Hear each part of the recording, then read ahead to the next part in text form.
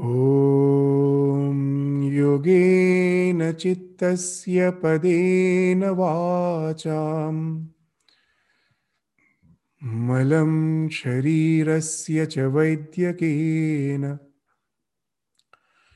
Yopakarottam Pravaram Muninam Patanjalim Pranjaliranatosmi. I prostrate with folded hands before Patanjali, who benefited mankind by delivering yoga for mind, grammar for speech, and by removing impurities of the body through medicine. So, in the last class, we were studying the 20th, 21st, and the 22nd sutra of the second chapter, which deals with the nature of the drashta, the seer. As we have seen that the Yoga Sutra elucidates, points out the cause of suffering is the Sangyoga, is the conjunction of the seer and the sin. And after describing the cause of suffering as the conjunction between the seer and the sin, the Yoga Sutra sequentially is dealing with the nature of the seer and then the nature of the sin. So in the last class, we were studying the nature of the seer as has been described in the sutras 20, 21, and 22 of the second chapter. So what was mentioned? The drashta drishimatra shuddhopi pratyaya anupashya. That was the 20th sutra. That the seer, the drashta, is consciousness only. Drishimatra means the consciousness only. And through pure, and though pure, shuddhopi sees through the coloring of intellect. Pratyaya. Pratyaya is the contents of each and every thought webs. So that's the coloring of your intellect through which the seer is constantly witnessing the happenings going on in the scene, in the drishya, which includes our psychophysical existence. Drishya doesn't mean only the external world. It's actually the thing which the seer is witnessing. So that includes our psychophysical existence. So he is just witnessing. He's in no way, the Purusha is in no way getting identified with the Prakriti. It's just in association with the Prakriti. When it comes in association with the Prakriti, as in the last class we were indicating, that it as if appears to be tinged by the coloring of the drishya, of the intellect. Intellect is also a part of the drishya. It seems as if to be tinged with the coloring. It really doesn't get tinged. The example which the Yoga Sutra gives is the example of a red flower placed in the proximity of a prism. When you place a red flower in the proximity of the prism appears to be tinged with that red color. Actually, it has not become that, it has not been colored, but that it appears as red.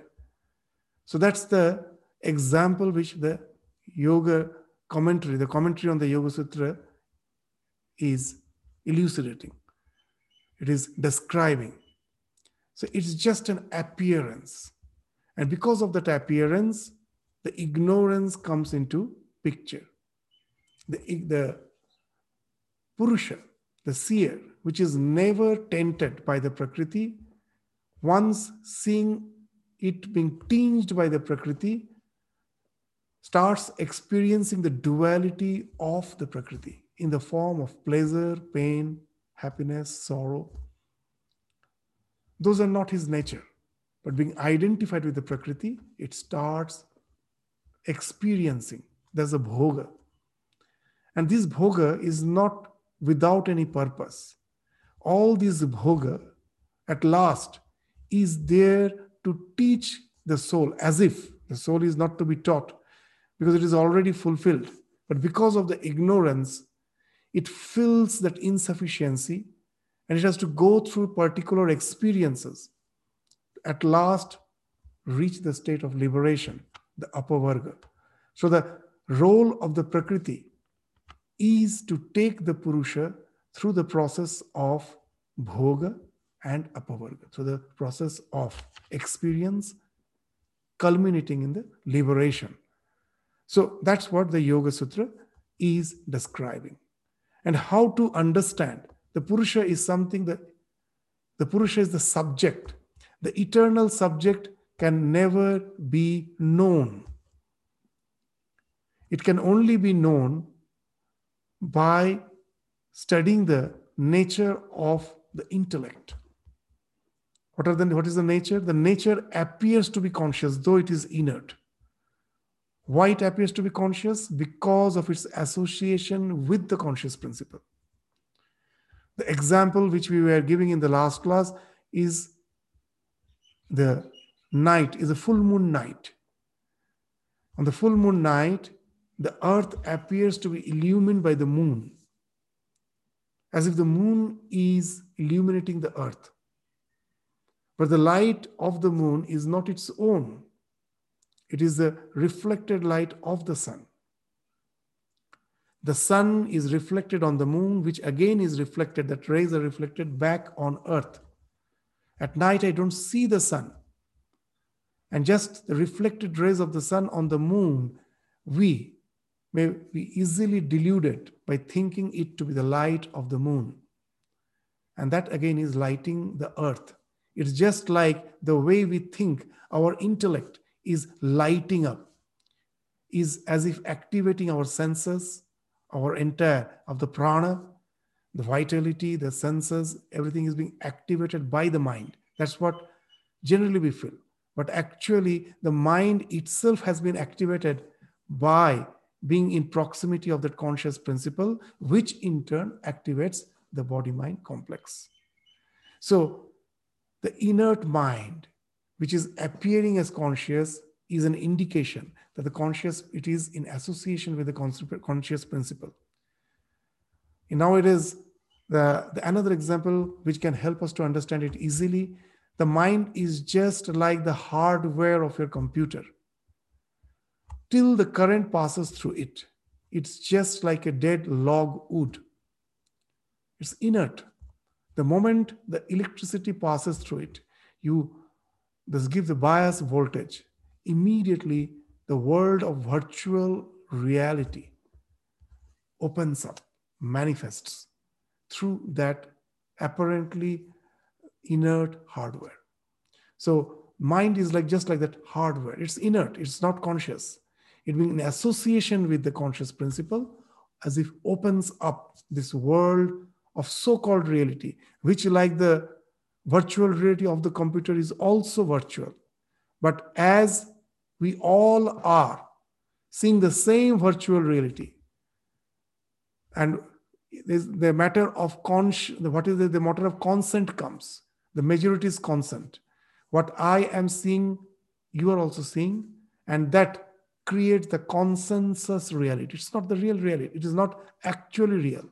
As we all consent it to be real, so it appears as something real. But actually, it is the same virtual reality as we see in the computer. Why these are all indicated? To make us aware of the fact our real existence is in the consciousness.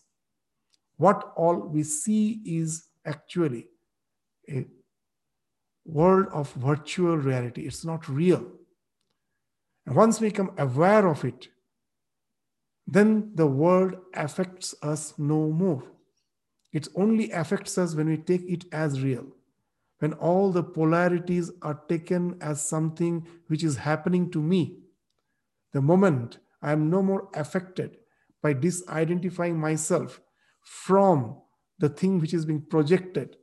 I gradually develop that calmness, the tranquility to remain calm, composed in all situations of life, whatever may happen.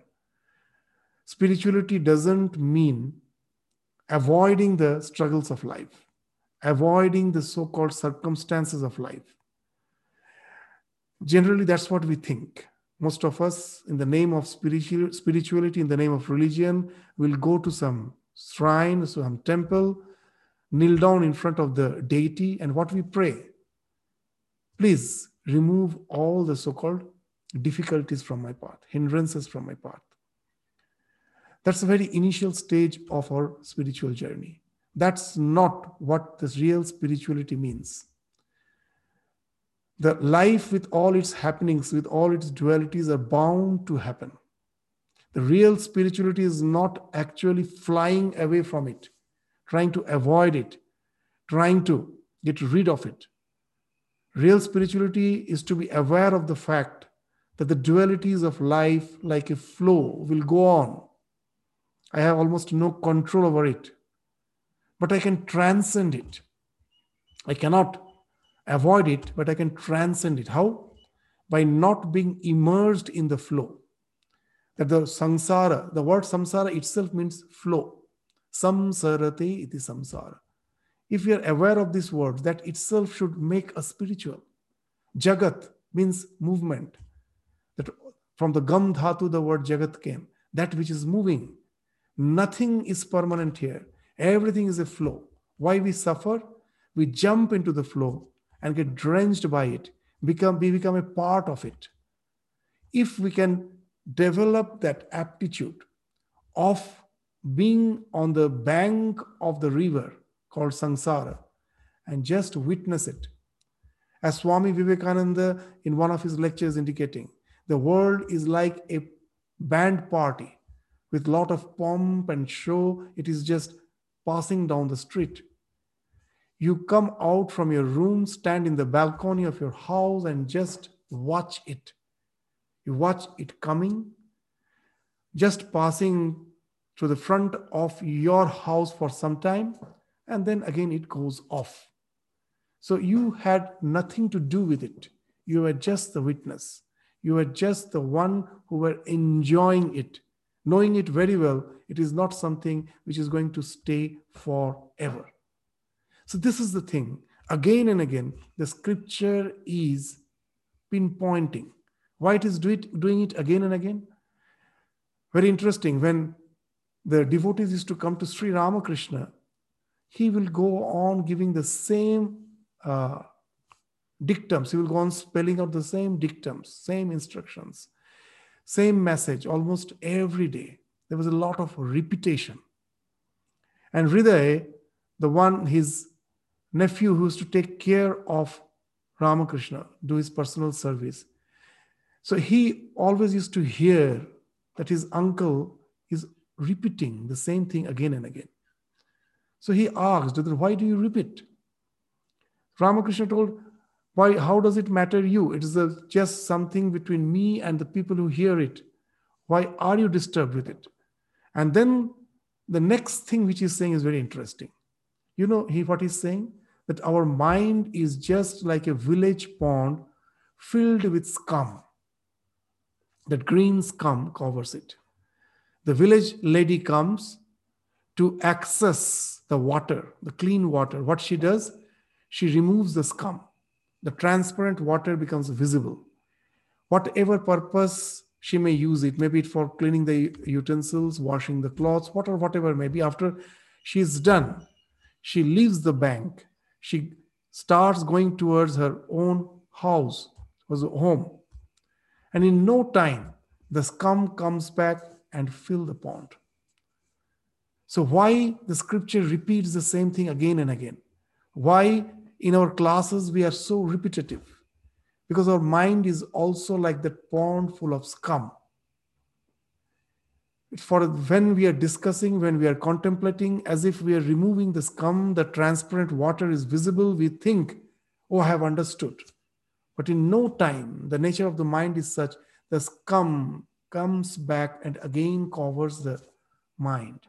So there's a need of cleaning off the scum again and again.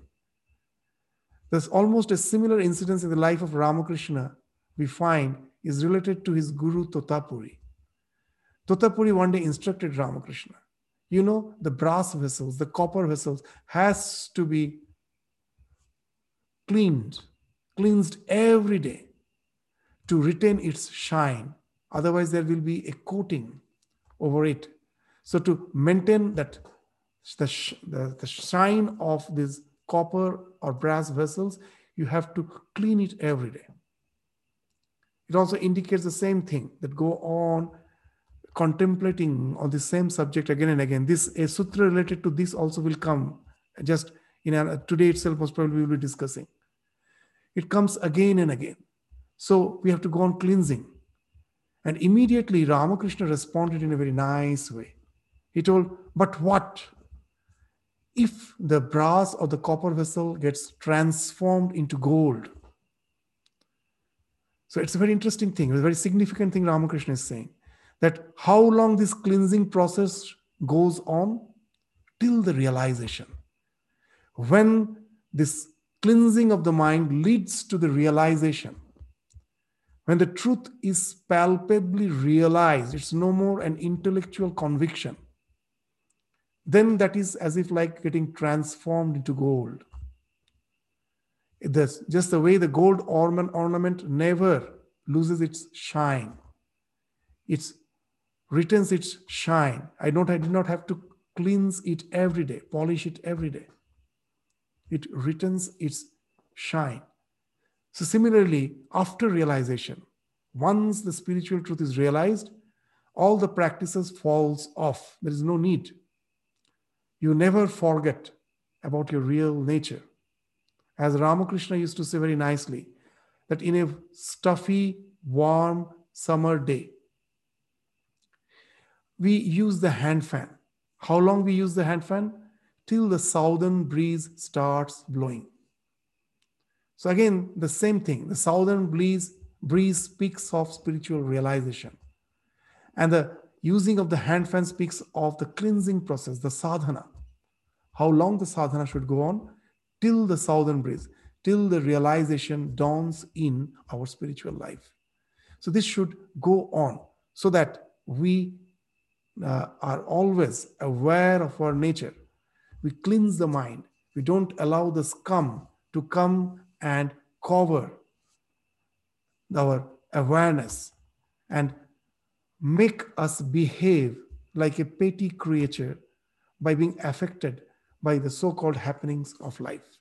So that's the thing with the scripture in all the sutras. Actually, it's actually implying the same thing again and again.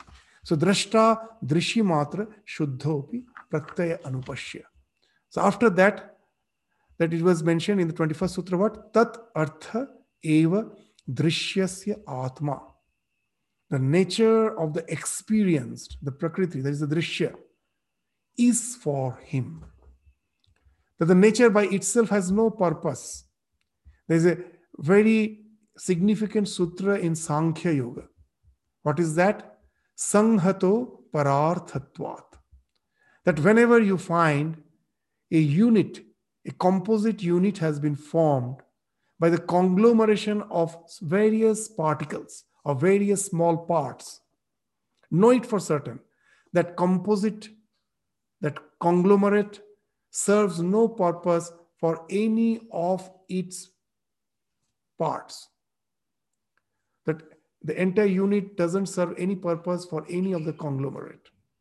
It's a very significant sutra in yoga, which is also used in Vedanta.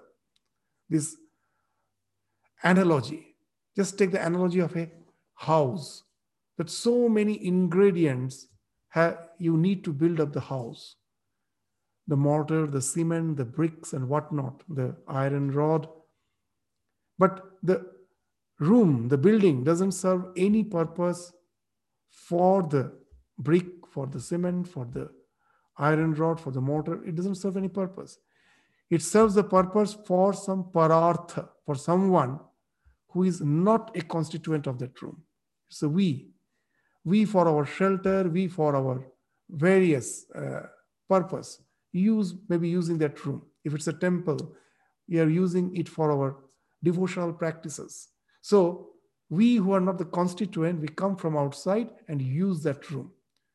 So the Yoga Sutra is indicating that if you find a unit which has formed by the conglomeration of various small parts, know it for certain, it doesn't serve any purpose for the parts. So Prakriti is a combination, is a conglomerate of so many constituents. It in no way serves purpose for itself. It is there for the purpose of the seer, to take him through the process of bhoga and apavarga. Experience leading to realization. All the experience bhoga, at last leading to the realization. Swami Vivekananda is giving the example of studying a book. When you are studying the book, page after page you are turning. You are getting the experiences, the turning of the page after page. At last, when the book is read, the last page you have read, you close the book, you keep it aside. There is no purpose of the book anymore. The book was there to give us some knowledge. Once I get it, there is no purpose of the book. So that's what is the relation between the Purusha and the Prakriti. Prakriti is just like the book. The Purusha is going through it. And at last, that apavarga comes.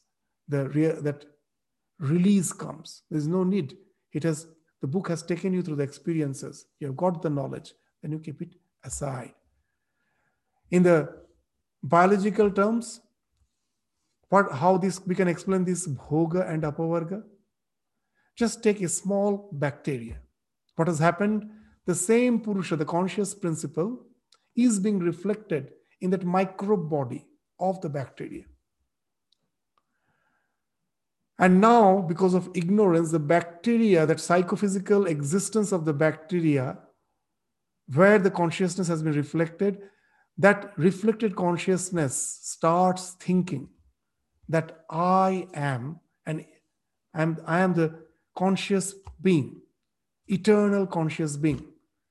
The Purusha is echoing through that body. Now that echo is deluding that creature by thinking it to be eternal, but it finds in its day-to-day life just a little change in the circumstances immediately deludes, annihilates that microbe. A little change in the circumstance annihilates. How it is annihilated? That little more temperature, little less temperature, little more humidity, little less humidity, it gets annihilated. But something is behind echoing that you are eternal. And from this echo, which actually results in the ignorance, it makes that microbe to evolve, to fight against nature, so that the echo can be realized in its physical existence. How it does? Now, a few microbe conglomerates, and there will be division of labor. You take care of the circulation. You take care of assimilation, digestion. You take care of the respiration. And that way, that colony of microbes are conglomerating to form a unit to fight with the nature in a better way so that the eternity can be realized. And this is the way the evolution is happening. So you will find very nicely the yoga philosophy can fit into the theory of evolution of biology, Darwin's theory of evolution. We don't deny it, it happens. But that's not the last word. As per the Darwin's theory of evolution is linear. It goes on. We are as if evolving. We will go on evolving. But yoga indicates a very interesting thing. What? That a time comes as a human being, we have that intellectual faculty to realize that it's out of delusion. I am mistaking the echo to be the real. echo of the consciousness to be something I want to realize through my physical existence, which is never going to happen, however I may try. And that attempt to realize the eternity in the physical plane is a delusion, because I'm already that eternal being beyond all limitation. It's just by being associating with the reflection, taking the reflection to be real, all the changes are happening, and I feel perturbed and try to fight with the nature, so that the thing which is echoing behind me, that you're eternal, that gets realized in the physical plane. Now, once as a human being with the human intellect, I realize that this attempt to evolve in the physical plane stops. That is the renunciation. Just see how the bhoga at last brings that renunciation. Renunciation cannot be forced. We all have to go through that experience for that renunciation to come spontaneously in our life. As Sri Ramakrishna very nicely used to say, that if you have a wound in your body, and when it is healing, there is a scab over that wound when it heals. Now, if you forcefully remove that scab, the wound will lacerate. You have to allow the scab to fall off as the healing is completed. It automatically falls off.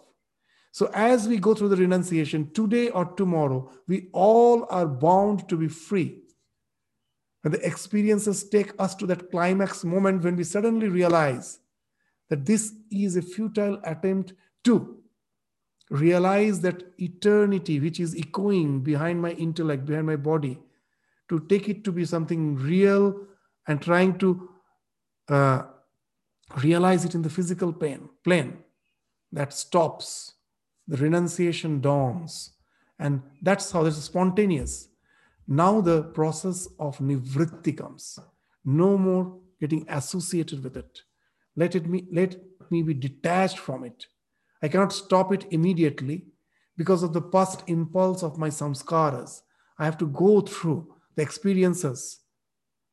But constantly I should be aware of the fact that I am not it. And this gradual detachment at last will stop the flow to take you to that ultimate realization. It's just like the fan revolving. When the fan is revolving, there's a force behind it. The current is passing through the coil and the fan is revolving. How to off it? I off the switch. I disconnect the electricity. But does the fan stop immediately? No. Because of the past impulse, the past moment of, there's past inertia of motion. It continues to revolve for some time and gradually it stops. So similarly, our psychophysical existence is because of our past. All the past latent impressions which has started fructifying in this life, the momentum of that will just go on to take us in this flow for some time. What we can do at the most, we can just switch off the desires behind it, the sense of identification with them. We can stop that. The flow continues at last to stop, to render you liberation, to make you free. So that's the thing which is being indicated by bhoga and apavarga. So the entire nature is there to take us through this process. And the nature continues. You may be liberated, but the nature continues. How? Why? Because there are others, Purusha, who are yet to evolve to that state of realization from where the detachment comes and renders freedom. So for others, it continues. That we studied in the 22nd Sutra. Kritartham pratinashtam api anashtam tat anya sadhanatvat. So though it may be of no use, the Prakriti has been discarded by the Purusha who has reached the state of realization, but it still serves the purpose of other Purushas who are still in the quagmire of ignorance. So that was the sutra we studied in the last class. So now The 23rd to 27th Sutra gradually will take us by discussing on the cause of this Sangyoga, the purpose of Sangyoga, why it has happened, and what's the cause of it. And once that cause, you get rid of that cause, when the liberation ensues, what are the signs? What are the indications that for you, the Prakriti is going to fall off? In 7 steps, it happens. In the 27th Sutra, very wonderfully, Yoga Sutra describes those 7 signs, Saptadha, 7 signs by which indicates that the Purusha, that the Prakriti, he started falling apart. It has started dissolving to render you freedom, to no more entangle you in this process of transmigration, in the process of birth and death. So from the 23rd to the 27th Sutra, it will discuss on this subject. So now, to study the 23rd Sutra, we will share the screen so that you can also refer to the Sutra.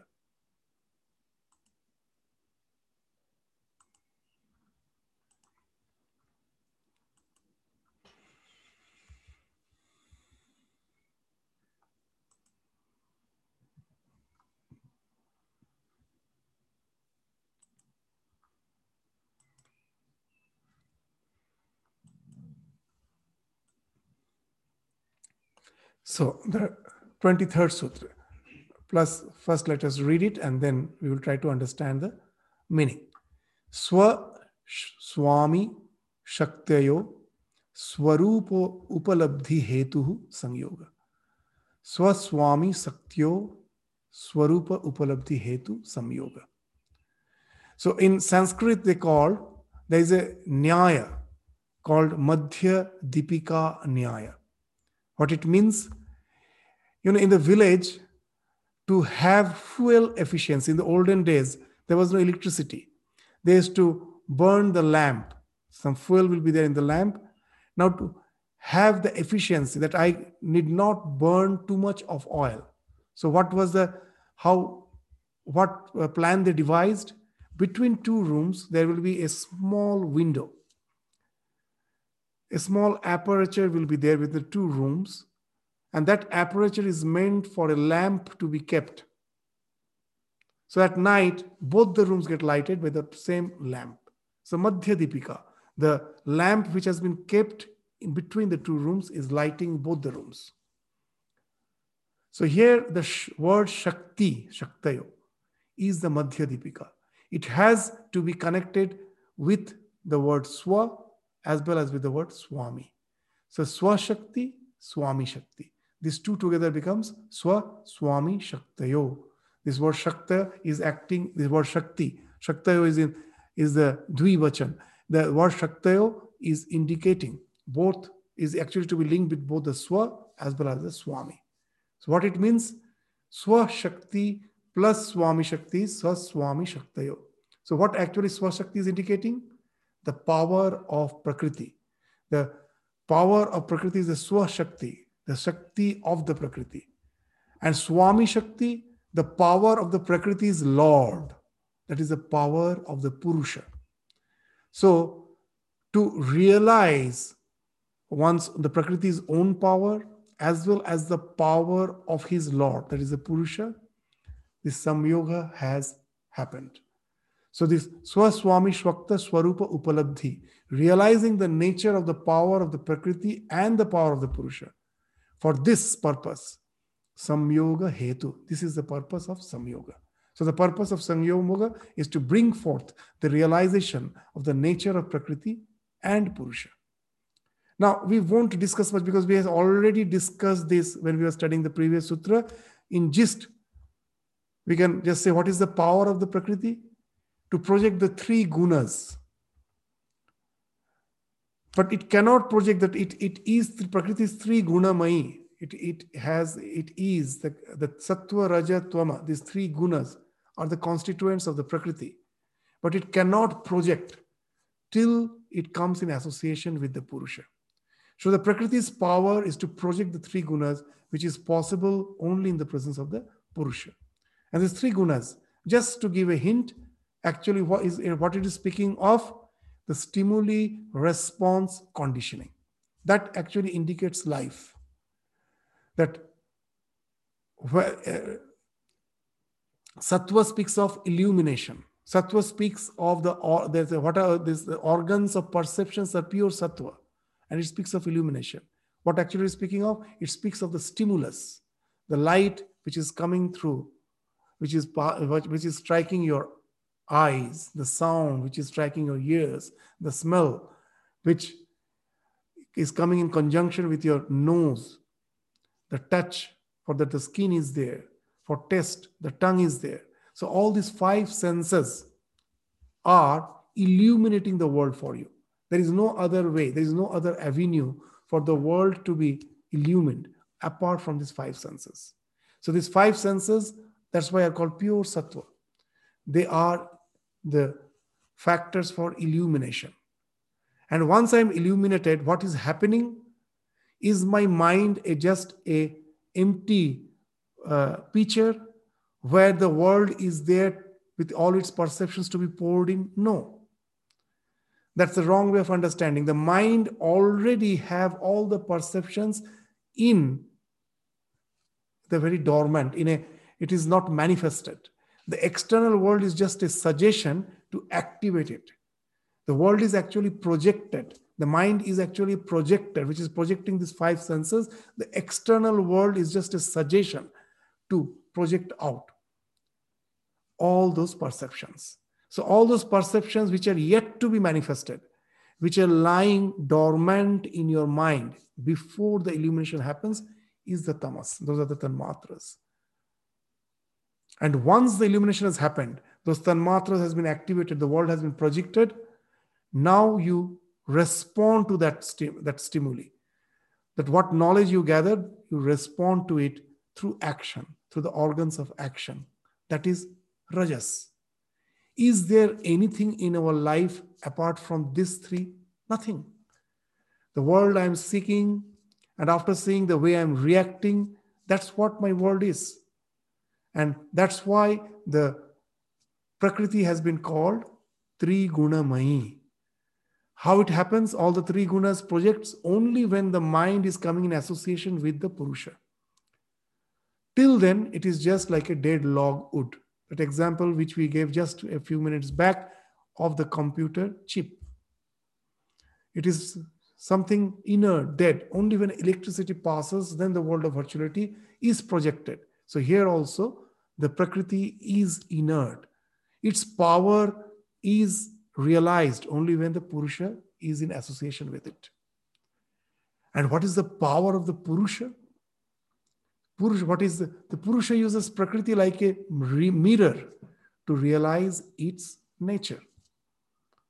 As just now we were discussing, that in a small microbe, that is a very poor mirror, where the Purusha has been reflected and it immediately feels that I have to evolve in the physical plane. It goes on evolving. The human intellect is that mirror where the reflection is just palpably visible. It is the transparent reflection where your nature is as if palpably realized. And then that nivritti comes. And then that denunciation comes, detachment comes, taking you to that ultimate liberation. So Purusha, its power is to realize its nature. And for there, Prakriti is there. In association with the Prakriti, Purusha goes through these experiences of Bhoga and Apavarga. Bhoga leads to Pravritti. You are encircling more and more into a localized center of your individuality. And when the realization dawns that it is a futile attempt to experience the infinite nature in the physical plane, then the nivritti. Nivritti is that circling out. This encircling inside is pravritti, and then spirally moving outward is nivritti. So your localized so-called this individuality is getting diluted, is getting diverged, at last leading you to that non-local consciousness, which is your real nature, the Purusha, which is in no way bound by any limitations. So that's what is the purpose of Purusha and Prakriti is coming together. To each realizes its own power by being in association with the other. So that's what has been spoken of in the 23rd Sutra. What the 24th Sutra speak? The Tasya Hetur Avidya. The ignorance is the cause of this conjunction. It is out of ignorance the conjunction has happened, because it's just to take a common example, you will find if you have a pet in your house and by chance it comes in front of the mirror, how it reacts, you have found it takes the image to be real. Either it tries to become friendly with that image, it will be making all sorts of postures, all sorts of gesticulations, and try to be friendly, or it may try to encounter it. It may take it to its enemy and try to encounter. And it will go on for a certain time. And at last, what happens is habituation. The pet dog realizes that this, I can never interact with it, however I may try. Neither I can develop affinity with it, nor I can fight with it. It's just a reflection. This is called habituation. So this, till the habituation happens, it is ignorance. Out of ignorance, I take it to be the real. The same thing is happening in our life. This habituation takes a long time. We are going through this process of experience, taking the image to be real. And that's the ignorance. Just in the pet, we see that ignorance. For us, also the same ignorance is being enacted. This ignorance is finding expression in our life because we take the reflection in the Prakriti to be real and trying to just interact with it. The interaction is never possible because you are eternal and that eternity can never be experienced in the Prakriti. So it's a futile attempt going on life after life. At last, the habituation in the spiritual sense happen. You realize that it is never possible, that I can never realize my eternal nature in the Prakriti. And there is no need for it. I'm already eternal. The reflection was deluding me. It was a flow. If the sun is reflected in a flow, it appears distorted. The spherical sun may appear to be oblong, elongated, moving. But actually it's not moving. It's not elongated. It's just the reflection which appears to be distorted. Really, it is not being distorted. Once I realize, I no more get identified with the Prakriti. Till then, this samyoga continues, and the cause of that samyoga is the ignorance, avidya. So we have discussed it again and again. So in short, that's the idea which has been spoken of here in the 24th Sutra. But 25th Sutra, what it is saying? Tat abhavat samyoga abhava hanam tat drishe kaivalyam. And when that ignorance falls off, tat abhavat, when that ignorance, avidya, which has been spoken of in the last sutra, when that is no more there, samyoga abhava. There's absence of the samyoga, conjunction. When there is absence of that is ignorance, there is absence of conjunction, which is the thing to be eradicated. And that's what is desirable. And that is the independence of the seer. Tat drishe. The drishe is the seer. Kaivalyam. The word kaivalya is very significant. Kaivalya, what came from kevala. Now we are handicapped. I think I cannot move without the support of the crutch. What is the crutch? The Prakriti. And someone comes, and when the realization comes, the crutch is dragged out, and I find no, I was never handicapped. I just was deluded. So I can walk alone. Kevala means alone. There is no need of the support of the Prakriti. So When that realization comes that you alone can exist by your own right without the support of the Prakriti, that the Kevala Purusha, that from the word the Kaivalya came. You have reached the state of Kaivalya, where you realize that there is no need for the support of the Prakriti for your existence. You exist by your own right, totally isolated from the Prakriti. That's the state of Kaivalya. So that you reach when that conjunction, there is the absence of the conjunction, and that absence happens only when the ignorance has fallen off. You are no more ignorant about the fact of the real nature. Then how to attain that state?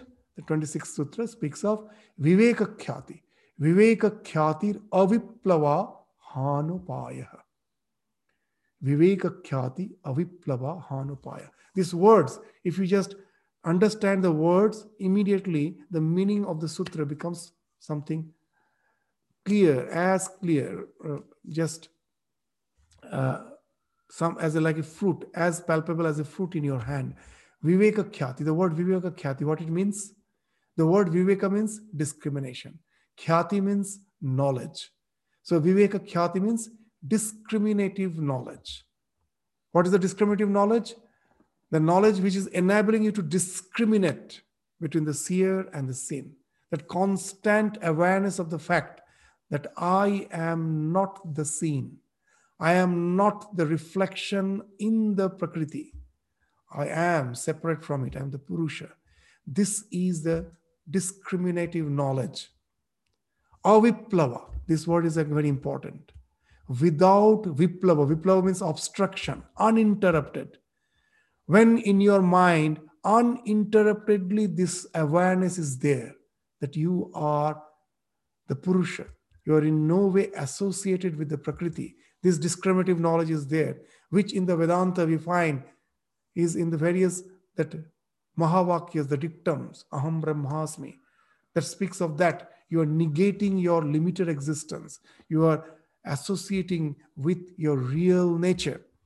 When that awareness is constant without any interruption, that leads to the breaking of that conjunction. Hana Upaya means Hana Upaya means of destruction. To destroy the ignorance, the destruction of the ignorance, constant recollection of the knowledge, of the discriminative knowledge is the necessary condition. So, how to have that? So, we will study the 3 states of mind. You all will understand. In Yoga Sutra, in some other sutras, it has been explained that our mind has 3 states. Sarvarthata, Ekagrata, Nirodha. What is this? Sarvarthata means the monkey mind, constantly jumping from thought to thought. I have no control over it. Sarvartha. It has served no purpose for me. By being constantly associating with the happenings of life, I'm constantly the thrill, the adventure, every time the new adventure impels me to resort to some thoughts again and again, some new thoughts. And that has become my nature. Almost that has become my nature. I cannot stop these fluctuations of the mind.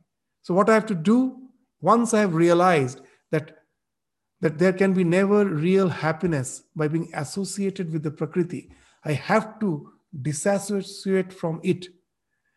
There needs a practice. Constantly, consciously, deliberately, I have to practice that practicing the recollection of that idea that I am not the body, not the mind, not the senses. I am the pure conscious principle. I am the Atman. But it's not so easy. You will find your monkey mind in a very short time takes over you, and all the distractions again come and washes away. Simply wash off that thought of that ekagra vritti, that one eka agra means one pointed thought, ekagra vritti. What is that ekagra vritti? That I am not the body, not the mind, not the senses. I am the Purusha. This thought can be in various forms, even for a devotee who is devoted to the God, constantly thinking of the divine. It also actually speaks of Viveka Khyati. When you are thinking that you are a devotee, you are trying to constantly contemplate of the divine. What's the idea? Do you think that the divine is just like any of your physical relations, like your father, mother, or wife, or your son?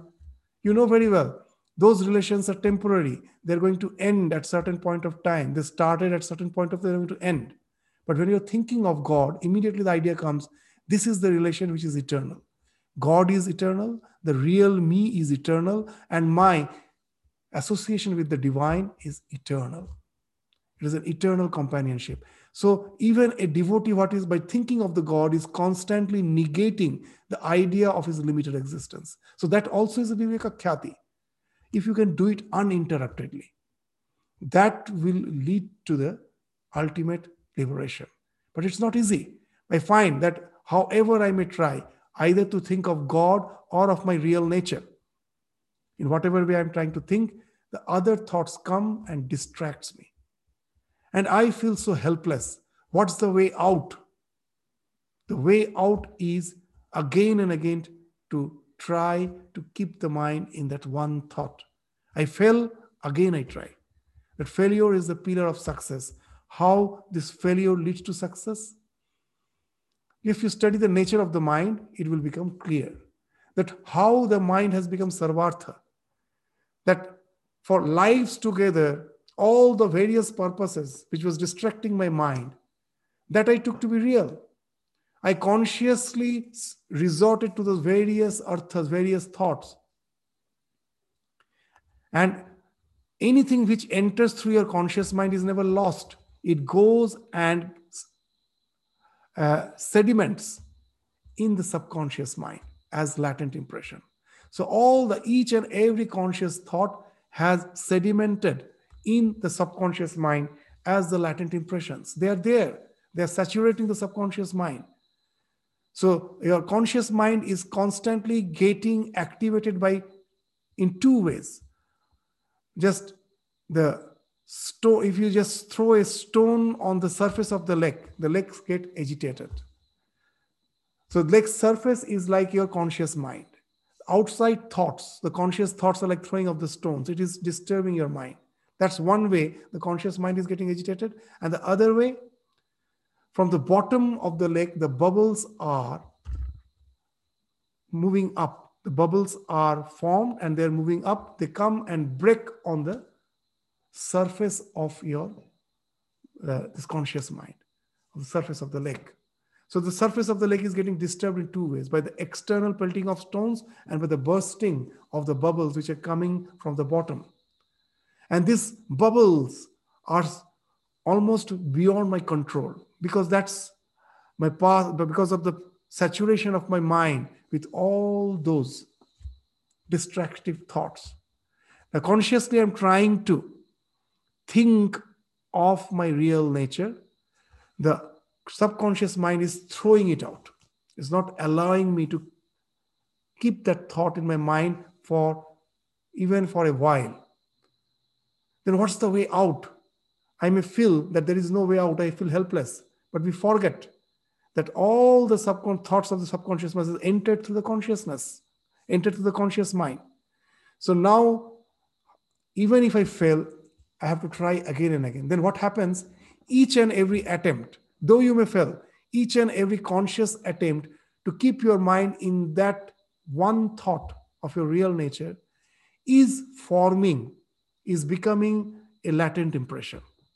At present, this latent impression is very weak. The other latent impressions are very strong. So they are overpowering this weak latent impression. But never mind, with patience, with perseverance, after each and every failure, again you try. And then what happens? Each and every conscious attempt now starts gradually saturating your subconscious mind. A time comes when your subconscious mind gets more and more saturated with this ekagra vritti.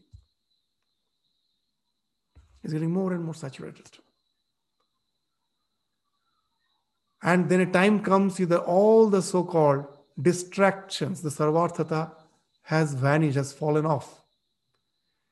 To understand this, we can take the example of a cup full of turgid contents, full of impurities. The liquid full of impurities is in a cup and it is full. Now what I do, I start pouring pure water into the cup. As the cup is already full, the turgid contents of the cup starts spilling off, starts overflowing.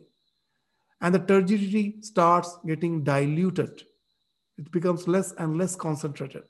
If I go on pouring the pure water, a time will come, all the turgidity will be washed off, and only the pure water will be filling the cup.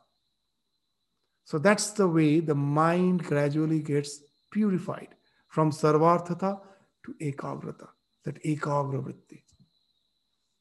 Now, when you have reached that state of ekagra vritti, it's not the end.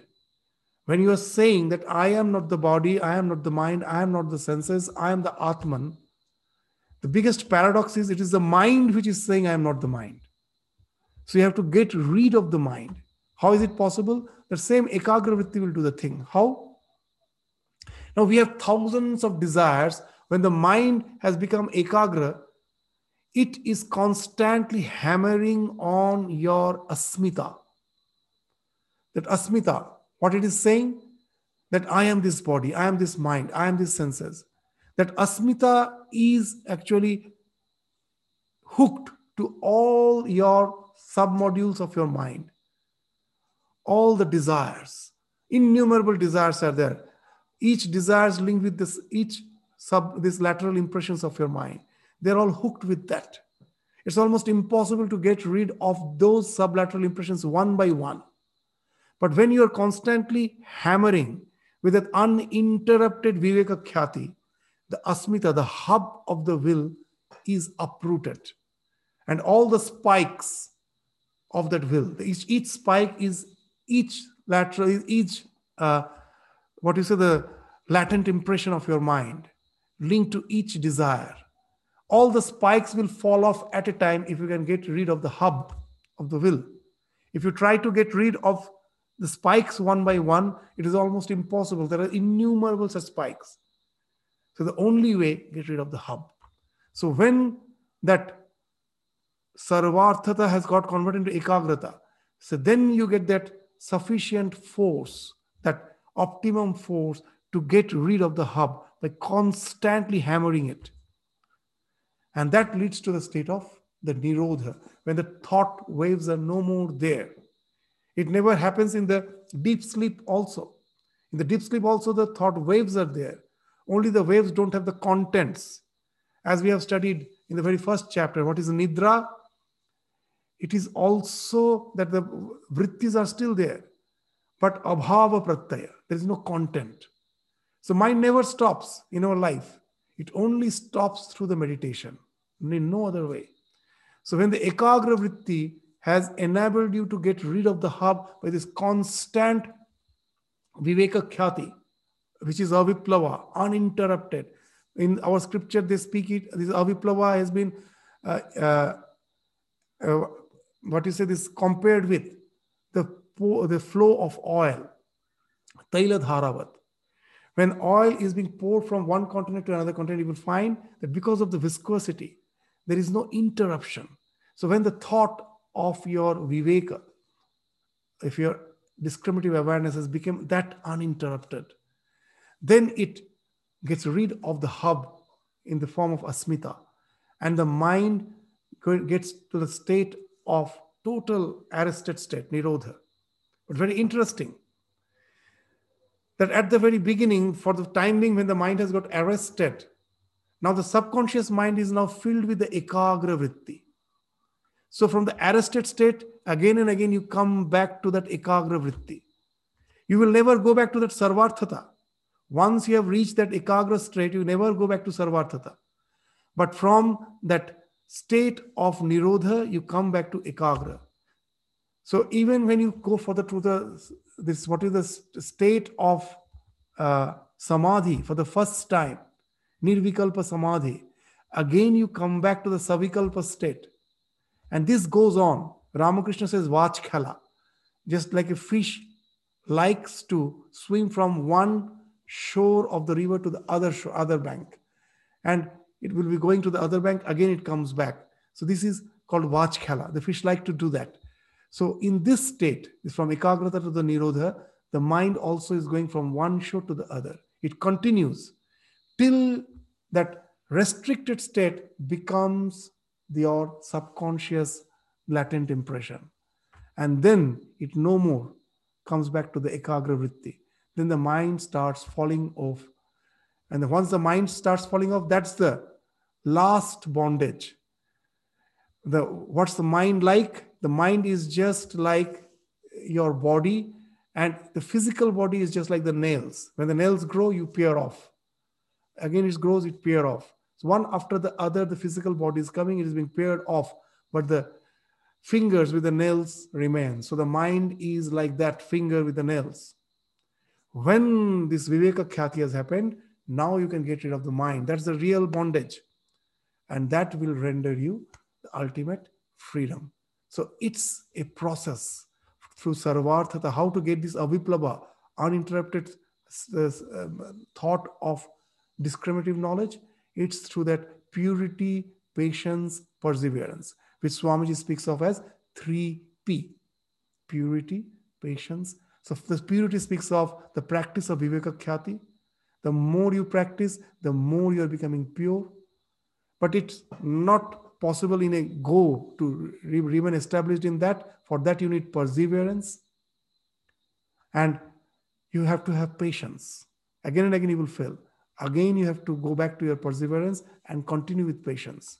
And then this mind automatically will evolve from the state of Sarvarthata to the Ekagrata and gradually to the Nirodha state, which at last will become permanent to render you that freedom, where the clutch of the Prakriti has fallen off. So after stating that, how we can realize what are the signs to understand that this process has ensued. There are 7 signs that will be spoken of in the 27th Sutra, which we will take up again in the next class. With this, we stop our discussion today. Om Namaskar. Thank you.